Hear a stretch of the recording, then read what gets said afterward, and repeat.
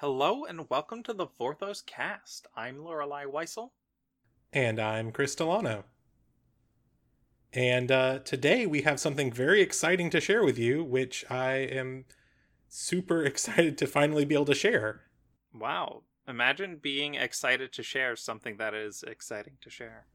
See, it's really fun because unlike you and Jay, I only see occasional glimpses about 2 weeks into the future, while you can see all the way into like next year.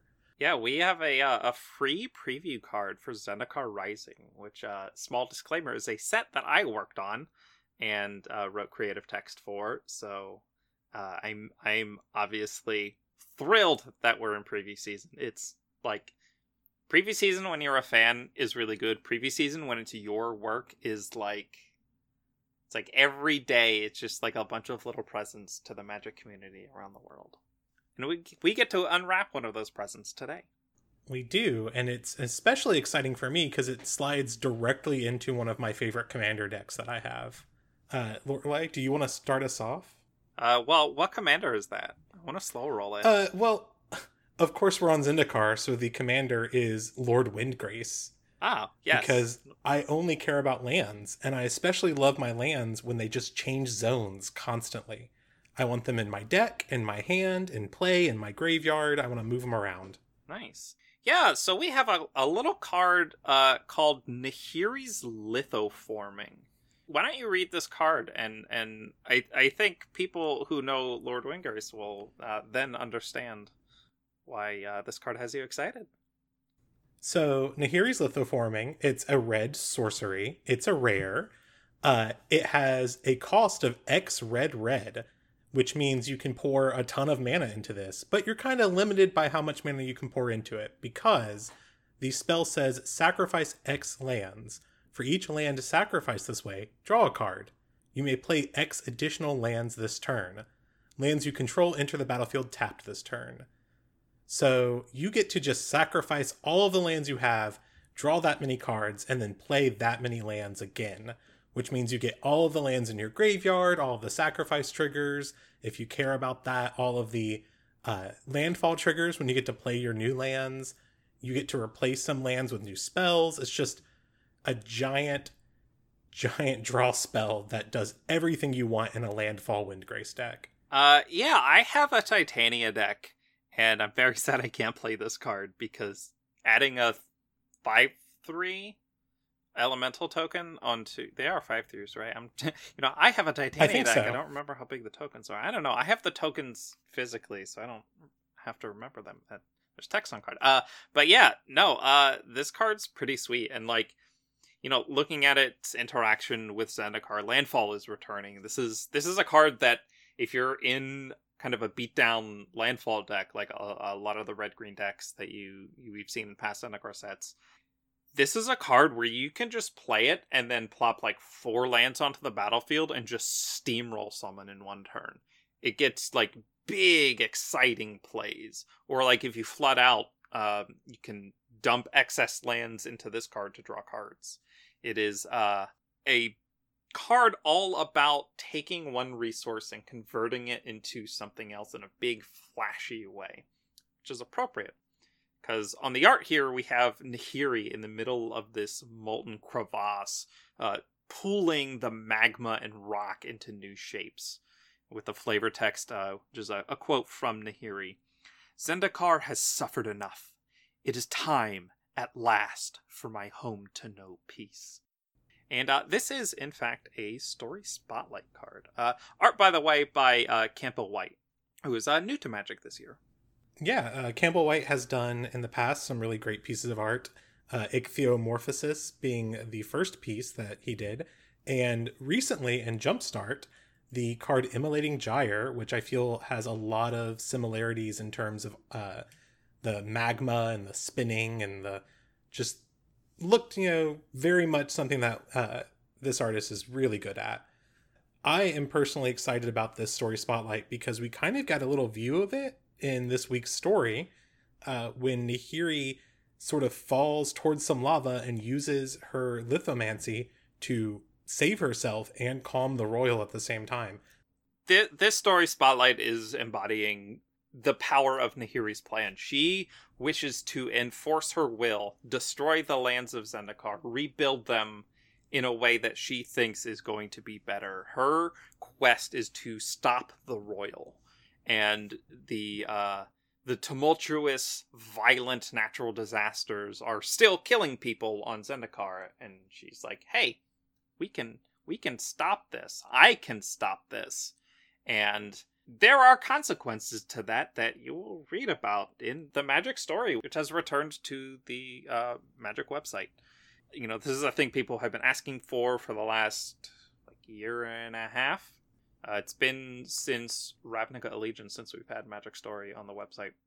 So it is going back there after taking off some time to do some novels and ebook novellas, and I still don't know why we had the news bulletin whatever emails for the Django Wexler Ravnica stories, but that was a thing that happened. But so we have a new Magic story format. We have our main story is happening on Wednesdays, and then on Fridays there are side stories about legends and folks on the plane that are not directly tied to the main story. So we're kind of getting a mix of, here is Magic's narrative, and hey, here is some cool stuff that's happening on Zendikar. We're getting a mix of the best of both worlds, honestly. With the Ravnica Allegiance and Guilds of Ravnica stories, everyone talked about how much they loved those slice of life stories that we got, and how great it was to be able to see these other characters and sort of get a feel for the plane outside of the major story as well. Mm-hmm. But everyone also really wanted plot. And so now we're getting plot and slice of life kind of at the same time. I'm really excited about that.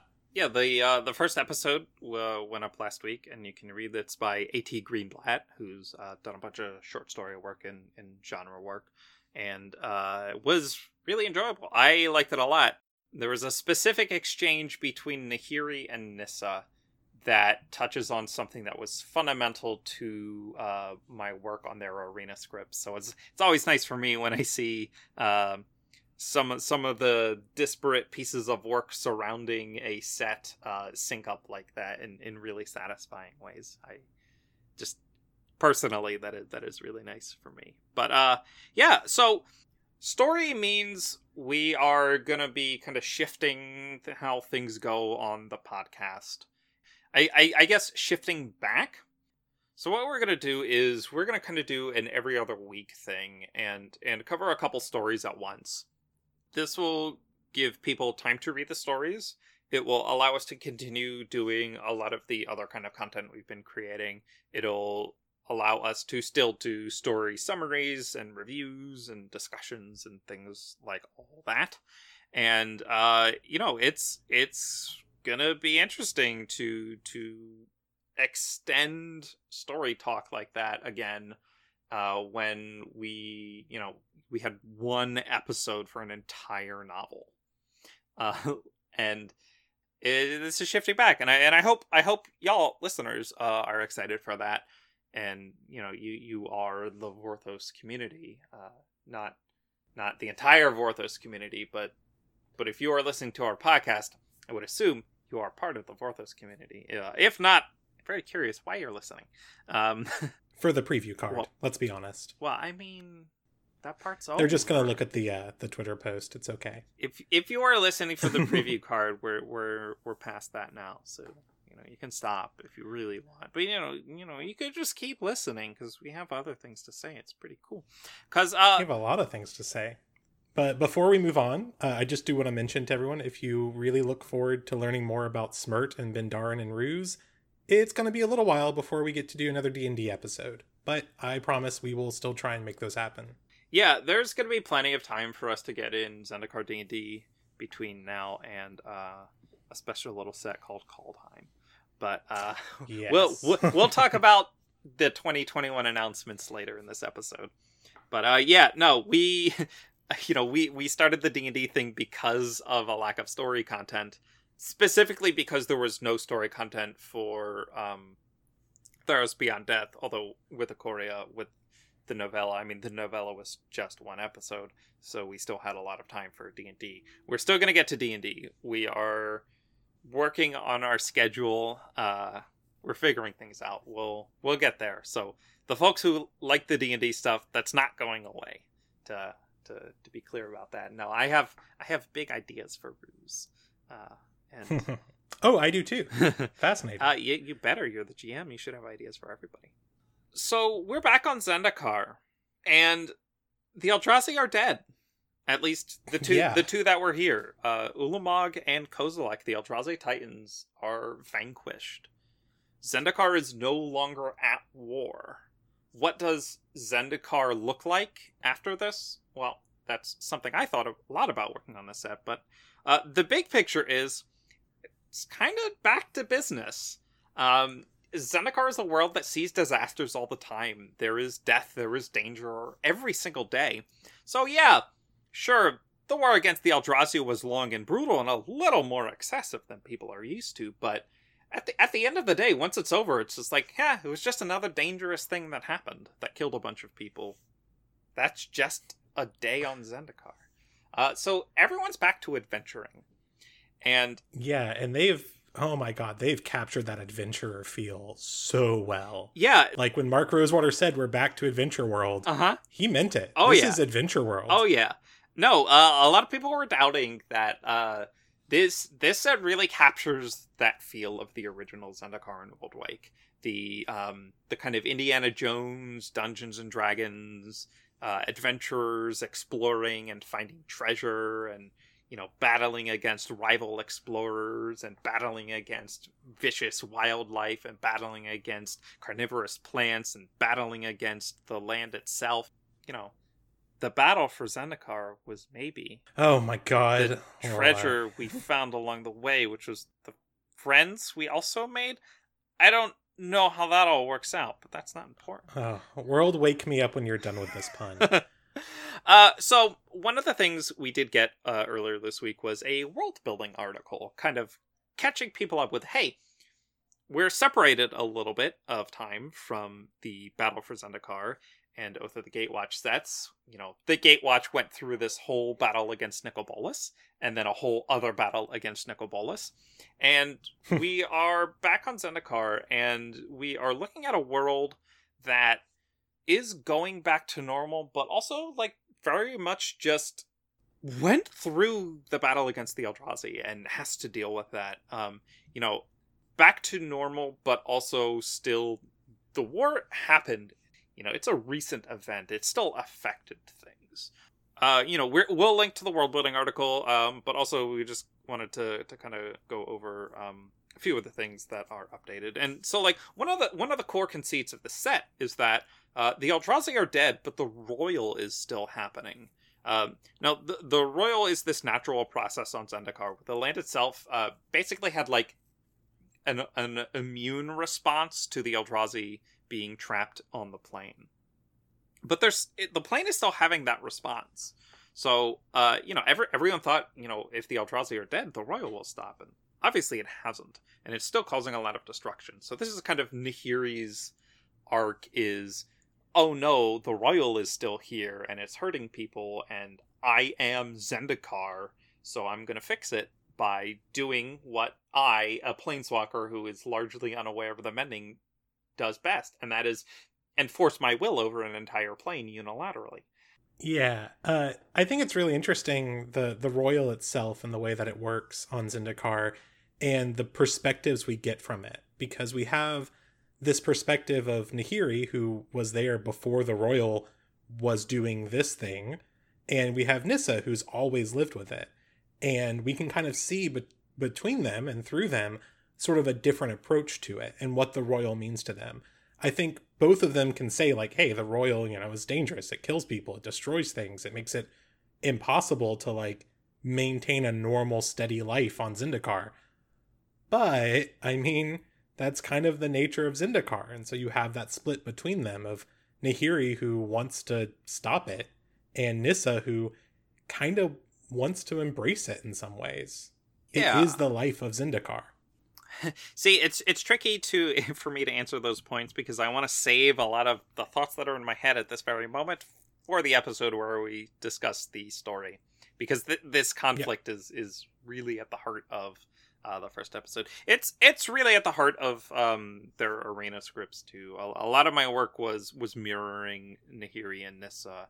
They are foils for each other. It's very cool. When Zendikar Rising is up on Arena, I'll have a big Twitter thread about the characters, but they are at very interesting positions in the story because the Royal exists. And another big environmental factor in this set is the Archangel Iona, who is gigantic and protected the so above the continent of Tazim, where Seagate is, there's Ameria, which is a bunch of sky ruins. And there were some lower ruins, hedrons and rocks and such, that people explored, but there was only so high people could go in the ruins because Iona was protecting them. When the Eldrazi rose, Iona left her post to go fight the Eldrazi, which means the ruins she was guarding were available for exploration. And Zendikari's gotta explore. It's just what they do. So a small expedition party wandered up there and found a bunch of really unique ruins that nobody had ever seen before, and brought back a lot of really strong artifacts and wild magical items. And while they were up there, they kind of triggered a thing, and so it turns out 6,000 years ago, the ancient core had an empire. This is Nahiri's people. Nahiri grew up in a Zendikar where the core ruled with an iron fist. This is the Makindi Empire.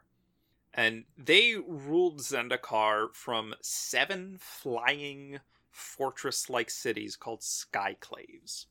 These were magical cities that held thousands of people, thousands and thousands of people, and were used to originally be safe havens on Zendikar and be urban areas for the core to build a network of communities, and then over time became this tyrannical dictatorship that oppressed the other groups on Zendikar. And over the course of a century, over 6,000 years ago, the Skyclaves were destroyed. One on Guldraz. So there was like a Skyclave on each continent. And the one on Guldraz was pulled into the swamp by the Royal, dragged down and buried in muck. And this was a pre-Eldrazi Royal, too. So the Royal has always been part of Zendikar. Yes. But this was before the Eldrazi. And we know that because of the fate of some of the other Sky Ruins, or Skyclaves. Yes.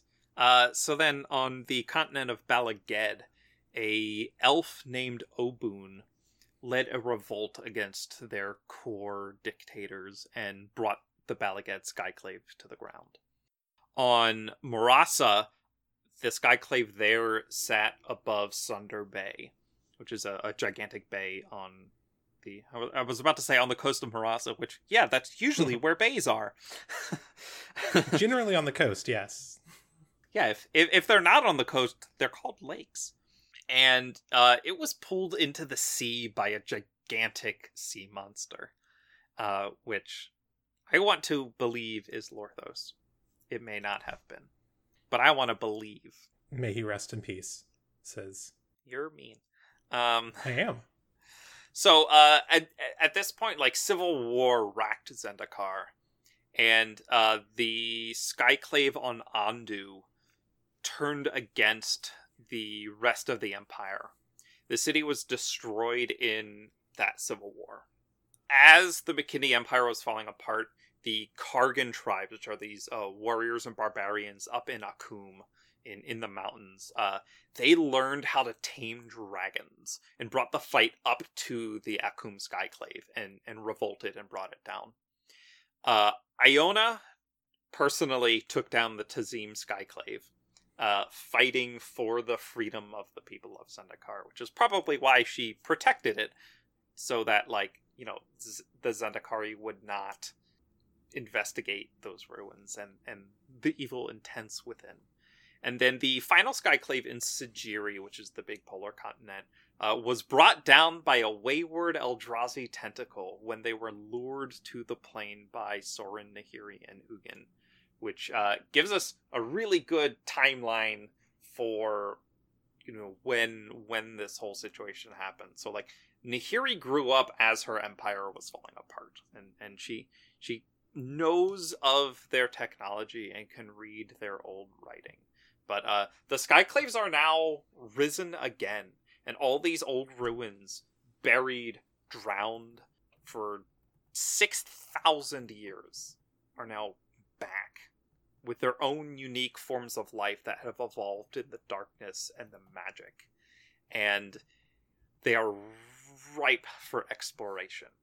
Parallel to this, the lighthouse at Seagate, which is a city that spans a dam that blocks the Halimar Sea from the greater ocean on the continent of Tazim. And this lighthouse tower was destroyed by Kozilek during the Battle for Zendikar.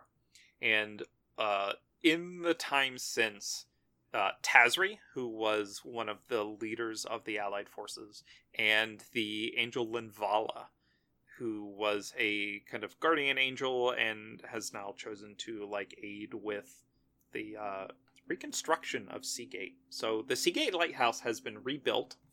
I assume the library is back being filled with scrolls and research. And Seagate has also become the center of a lot of expeditions. So they have their own expedition house now that is new and kind of leading the Skyclave exploration, secretly funded by Nahiri. As to why, that's a mystery.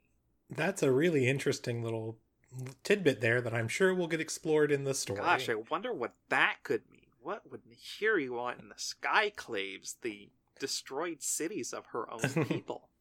Gee, I just think it's a little shady of Nahiri to be funding anything, because she can literally just make gold. Yeah, she just pulls gold out of the rocks. Which, mind you, conjured currency is a blue spell, and she's a white-red planeswalker, but lithomancy works in mysterious ways. I mean, it works on rocks. It's not that mysterious. Oh, but magnets can also be rocks, and I don't know how those work. Who's to say? And kind of the final thing is that we get an answer to what happened with the vampires. So before the Eldrazi rose, there were two remaining blood chiefs, and the blood chiefs are the only ones who can make new vampires. There was Drana of the Calastria house and Kalitas of the House of Get. And when the Eldrazi returned, Kalitas sided with them. Drana rebelled against the interdimensional masters. And Kalitas is killed, and Drana's now the only blood chief in existence. She's the only being on the plane who can make new vampires, which is very bad for her people, because they can't make new vampires. If she doesn't figure out, a way to more quickly make more vampires, they're going to go extinct. I mean, at least they can still reproduce. Like Anawan and the Aki goblins did to make the purple people on Dominaria. We are not entertaining your ridiculous theories. The purple people are a natural human species on Dominaria. Confirmed. Canon. It's not Put confirmed, it into the it's lore. not canon. I would love for it to be, though. But yeah, so the vampires have this identity crisis about who they are as people. And their big city of Malakir was razed basically to the ground during the Battle for Zendikar, and they are struggling with their place in the world, because they're also during the Battle for Zendikar, Drana worked with non-vampires and had to enter in trusting friendships with non-vampires during the war, and a lot of vampires did. And what does a world after the war where the vampires aren't fighting against a common enemy anymore? How does that trust sustain itself? How does that trust collapse? And there are a lot of questions about the vampires' place in this world as spawns of the Eldrazi, which I don't think is a commonly known fact to the people of Zendikar, which hasn't stopped them from hating the vampires anyway. But yeah, there's a lot of interesting small things that are going into our third visit to Zendikar. That's basically the rundown as we can share so far of the world building. I think it's really fascinating, really exciting stuff. It feels almost like a brand new world because of that separation we had from Battle for Zendikar and Oath of the Gatewatch. We now are back to Zendikar as adventure world, but we don't have the looming mystery of the Eldrazi anymore. We have a much more planar threat of the looming threat of a core dominance again, I suppose, or a coritarianism. Thank you, Zach. Yeah, this set's really cool. I'm really excited. I'm really excited to read up on all the little stories. I know, like the main plot stuff, but the little side stories are unknown to me, and I'm very interested to, because I like little slice of life stories. But yeah, the new world building things gave me a lot to think about when working on the set, and and writing for these characters. How do Jace, Nissa, and Nahiri relate to Zendikar after the Eldrazi?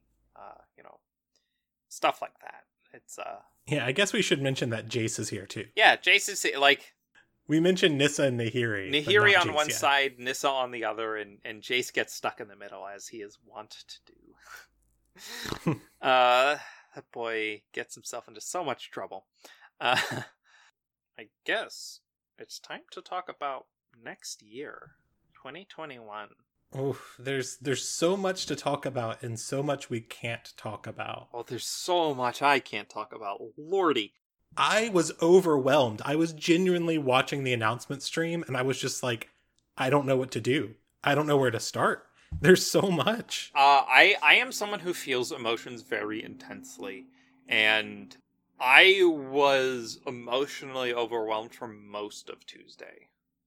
Between the announcement day and the continuing Zendikar previews, I had very high blood pressure and very fast heart rate throughout most of the day. It was exhausting and anxiety-inducing. But that's just how I get about exciting things. I got a little overexcited. Last year, I thought this year was really cool. This year, next year's really cool. And it all starts with the first quarter set, which is a quote-unquote new plane. Although we technically saw it in Plane Chase on one plane card, called Skybreen. And this is the plane of Kaldheim, which is finally Viking World. Everyone has been asking for Kaldheim for years, and we're finally going to Kaldheim. I am so excited. God, Chris, you don't even know. Oh, Kaldheim is cool. Kaldheim is a neat set, and I want to give it a really special shout out, because this is technically not the first time we've seen a plane in Plane Chase become an actual world. So we had a plane of Arcos in Plane Chase, which was a kind of ancient Greek-inspired world. That became Theros. Arcos is, the difference in what makes a name good for a single card in Plane Chase is different than what makes a name good for an entire branded world that will also be the branded name of a set. Arcos becomes Theros. We had that happen again the year after, where the plane of Mongsang became the plane of Tarkir. And Kaldheim, I love you, because you got to be Kaldheim. I don't think they could have called it anything else. They could have called it literally millions of other things. They could have just come up with a new plane name. But, yeah, it's really cool to me, because, we had, Kaldheim appeared in, Duels of the Planeswalkers 2014 for the climactic battle between Chandra and Ramaz, and was, briefly name-dropped in the Rivals of Ixalan story by Angrath. And so, we've had these little couple moments where, hey, remember Kaldheim exists? And it finally gets to be real. Not that it wasn't ever real. Arcos and Mongsang are real planes in the multiverse. That is just canon. They are different planes than Theros or Tarkir. But, Kaldheim gets to be real. And that's really exciting to me. I'm excited because Ryan Pancoast made a tweet saying that Kaldheim was going to be beautiful, and Ryan Pancoast makes the most beautiful art. I mean, there's a lot of beautiful art from Magic artists, but like, I am really excited to see Ryan Pancoast's take on Kaldheim. I'm not gonna say anything. And instead, you can't. God, you can't say almost anything. It's great. It's not. I want to talk about things. It's like, I haven't even got to fully talk about Zendikar yet, and I already want to talk about other things. Anyway, we'll move on to a set that's even harder for me to not talk about, called Strixhaven: School of Mages. This is a set that I wrote creative text for. It's personally, I think, my best work. Strixhaven is, again, a new world, and it is Strixhaven is the name of one of the most prestigious universities in the multiverse. Strixhaven is broken down into 5 colleges, each with their own unique bit of magic. That's all I'm gonna say about it. It is... and I will say one more thing. So, if anyone remembers how excited I was for Ikoria, I am even more excited for Strixhaven. Which blows my mind. No, it should blow your mind. It is... Oh, Strixhaven is cool. Strixhaven is amazing. I'm just kind of overwhelmed. And like... Because, oh my god. I can't say anything about it, and it hurts. It viscerally hurts to not be able to talk about it yet. But I'm gonna have so much to say when we get there. I'm gonna be so excited. The tone of voice, the tempo at which I am speaking right now, this kind of energy is the entire time we were talking about Strixhaven. This is how I'm gonna be like. It's so good. It's so exciting. Yeah, a couple of little lore notes. You mentioned that Strixhaven is the name of the magic school / university. It is not the name of the plane, and Mark Rosewater said that the plane is a new one. So, new plane can mean a lot of things. Could be somewhere that's been mentioned before and never visited, maybe never had a set there. We'll find out. We'll find out second quarter next year. God, it can't come soon enough. Yes. All right, we need to move on to to quarter 3, because that's where that's my excitement for next year right now. So usually this would be a core set. There is no core set next year. Instead, we have a set called Adventures in the Forgotten Realms. Yes. Forgotten Realms, as in Dungeons and Dragons. Yeah. Like, they finally did it. They finally put the two things together and made them one thing. We've had it for a little while with the D&D books that were magic-based. So we had the Theros book and the Ravnica book, and those are really cool. But now we finally have what is going to be a standard legal product from Magic, black-bordered D&D. Like, I'm talking the hype level in our Discord was like through the roof. I have friends who've never played Magic, who've played a lot of D&D, who are like, I'm going to have to look into this. It is just going to absolutely change a lot of things for when it comes to D&D and Magic in terms of like audiences that are interacting with each other and playing together. I'm just so excited. Also worked on Adventures in the Forgotten Realms, so I am about to chew my tongue off. Yeah, you can't tell me anything about it, which is fine. I'm used to that at this point. No, it is... It's really interesting. I am really interested in seeing people's reaction to it. I'm very curious what people are going to think. Because, the one thing I can say, this is a monumental experiment in Magic history. Other than Portal 3 Kingdoms and Arabian Nights, which Arabian Nights was eventually folded into the Magic multiverse, and Portal 3 Kingdoms remains as this non-multiversal thing that is literally just, hey, let's take these bits of Chinese history and storytelling and put them on cards. It's not a Magic, quote-unquote, set, flavorfully. This set is interesting. Yeah, it's the first time that we've ever seen them, aside from those two examples that you just gave, but so I guess the first time in over 20 years that we've seen them go, hey, what if we took something that wasn't Magic, something we didn't have, we didn't create in our own home, and use that for a full set? We've had all these secret layers, we had the Godzilla cards, but now we've got a full set of cards black bordered. New cards. New cards that are Dungeons and Dragons. Like, we're talking Faerun here. We're talking Beholders. There could be some Illithids. I mean, you can't say anything. You are talking. I am being very quiet. You are being very quiet, which is important because I don't want you to break any NDAs. But I am excited. Gonna have my Beholder Commander deck. It's just gonna be Tribal Eye. It's gonna be great. God, next year. And I would normally in Q4 say, and the other standard set, but something weird is happening next year. We have 2 standard sets at the end of next year, which we are told is not like an additional standard set like in Lorwyn Shadowmoor, where they put 4 sets in the space that normally had 3 sets. So it sounds like the second set is being shifted earlier from like January, February 2022, where it would normally be. But there is a reason that 2 sets are kind of next to each other like this, because they both take place on Innistrad. We were told that we don't have final names yet, but the basic breakdown for these sets is that we have Innistrad werewolves, and then Innistrad vampires. Innistrad is my second favorite plane after Dominaria. After those 2 worlds, it's a huge drop off. I am so excited to go back to Innistrad. 2 whole sets. Werewolves, vampires. These are great things. These are exciting things. I want.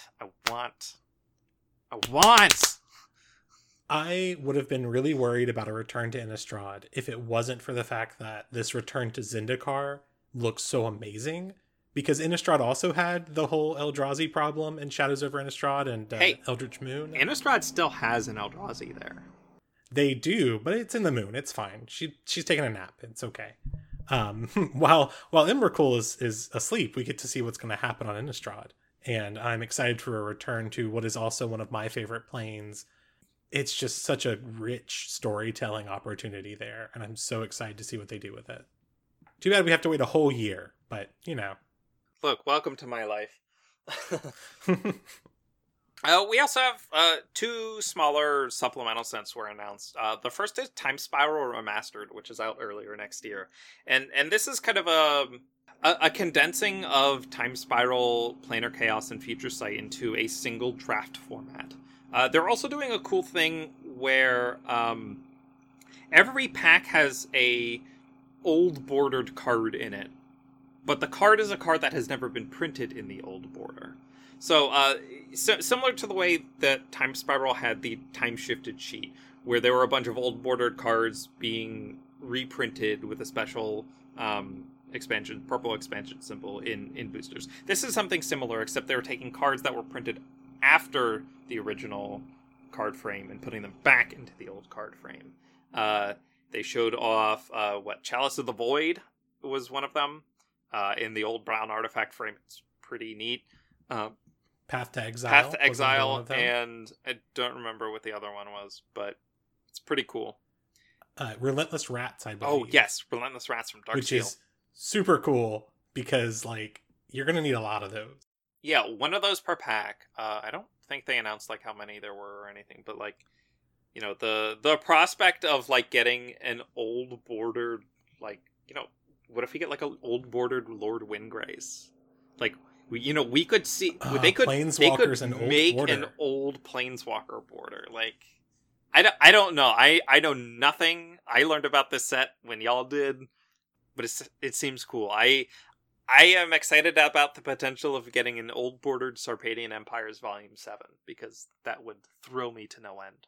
All I have to say about this set is that it is a draft experience. I don't think they said anything about cards getting new art. I hope I have no idea. They do. But I do hope whatever they do, they don't put Sprout Swarm at common. Sprout Swarm needs to be a rare, mythic rare. Take it out of the set. Anyone who's played any limited of Time Spiral, I've done 1 Time Spiral block draft, and Sprout Swarm was a nightmare.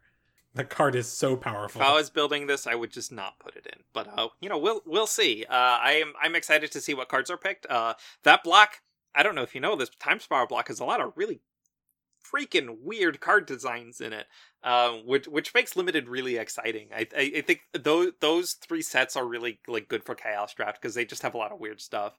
There's a lot of really interesting cube cards in there, especially Planar Chaos's color shifting. You know, like white gets counter spells, and like black has tappers, and there's all this haste and card draw in green, which became more normalized over time anyway. But just like, you know, red has big trampoline creatures, which it does sometimes get now, but it was like, you know, red has giant growth in that set. It's weird. I'm excited. I think that's very cool. They announced that it's going to be a paper product and on Magic Online. That's cool. And then we get to the sad part of this episode. Sad. Maybe for you. But... Well, I'm talking about my own feelings here. So when I started writing creative text, the first set I ever worked on was Modern Horizons, which was a hell of a set to start on. And you know, Modern Horizons is always going to be my baby. That is, I'm always going to love that set unconditionally. Hogak, your crimes are all forgiven. Astrolabe, your crimes are all forgiven. I did not work on Modern Horizons 2, which is going to be out sometime next year. And that's very sad to me. I get to be very excited, though, because I loved Modern Horizons 1. Part of it is because of the work you did on it, Lorelai, I will say. Another part of it is because it's just such a cool set, and I'm really excited to see it happen again. They brought in a lot of pros to work on balancing, so we don't have Hogaks and Astrolabes. Fingers crossed. I assume there are tremendous lessons learned from Modern Horizons. Yeah. No, I legit am very excited. Agnostic of my personal interaction with Modern Horizons, the set is just really freaking cool. Has so many good flavorful things. Has so many interesting mechanical designs. You know, it has a lot of that time spiral feel to it, and some future sightedness. In the way some of the cards mix and match mechanics. But, you know, one of the things Modern Horizons did was made a cutoff. Tarkir block was the farthest into Magic's future they were going to go with mechanics. I would hope that they go even farther for Modern Horizons too. So, you know, maybe we see new energy cards or new fabricate cards from Kaladesh. Or maybe Exert gets used in interesting ways. Or, even like Embalm or Internalize or... you know, I personally really like the Explore mechanic from Ixalan. You know, there's any Magic oh my god, there could be new Emerge Eldrazi. Or just emerge on something that's not an Eldrazi. Because, you know, one of the fun parts about the first Modern Horizons is we took mechanics that were, you know, had a very strong, flavorful identity and ripped them out of that flavor and put them on other things. So, you know, Outlast was the Abzan mechanic in Khans of Tarkir and got it on a sliver. And, you know, there's a lot of really cool things that Modern Horizon sets can do. So I'm so excited to see what that set is all about. Like, the level of excitement for that set for me is like the same for Commander Legends. Cause I know we're going to get a lot of Orthosy deep cuts and goodness in Modern Horizons. I always said about the first Modern Horizons that, if I hadn't worked on it, it would have been a set. I was the target audience for it. I was a highly engaged fan who has a long history of playing Magic. I've been playing for 17 years now, who is really engrossed in the lore and world building. And it's the kind of set that I would personally eat up. Modern Horizons 2 hopefully hits all those same things. And, by the way, contains the 5 enemy fetch lands. Yeah, I mean, that's important, but, like, I'm mostly excited at seeing what kind of weird cards we get. Give me some fetch lands, sure. I've been a proponent of just never reprinting fetch lands for a long time, but that's just my own little thing. I still need a Scalding Tarn for my COD Atlan Sheath's Envoy Commander deck, but, cheaper Tarns would be great, but, yeah. No, so that's next year, and that was all announced earlier this week, or this last week. Time is weird. Yeah, next year is really exciting. Zendikar Rising is really exciting. Nahira's Lithoforming, I think, is a really cool card. I don't know how good it is in limited. I don't know if it will make standard impact. For me personally, as a commander player, I think it's a card that red can do a lot with. Especially, Chris, you're saying in the Windgrace decks, it's obscene. It just seems obscene for those decks. Even in the Corvold decks, like, think about casting that and just sacrificing all of your lands. Corvold's a disgusting card. You could deck yourself. Just sacrifice all your lands, draw all the cards. It would...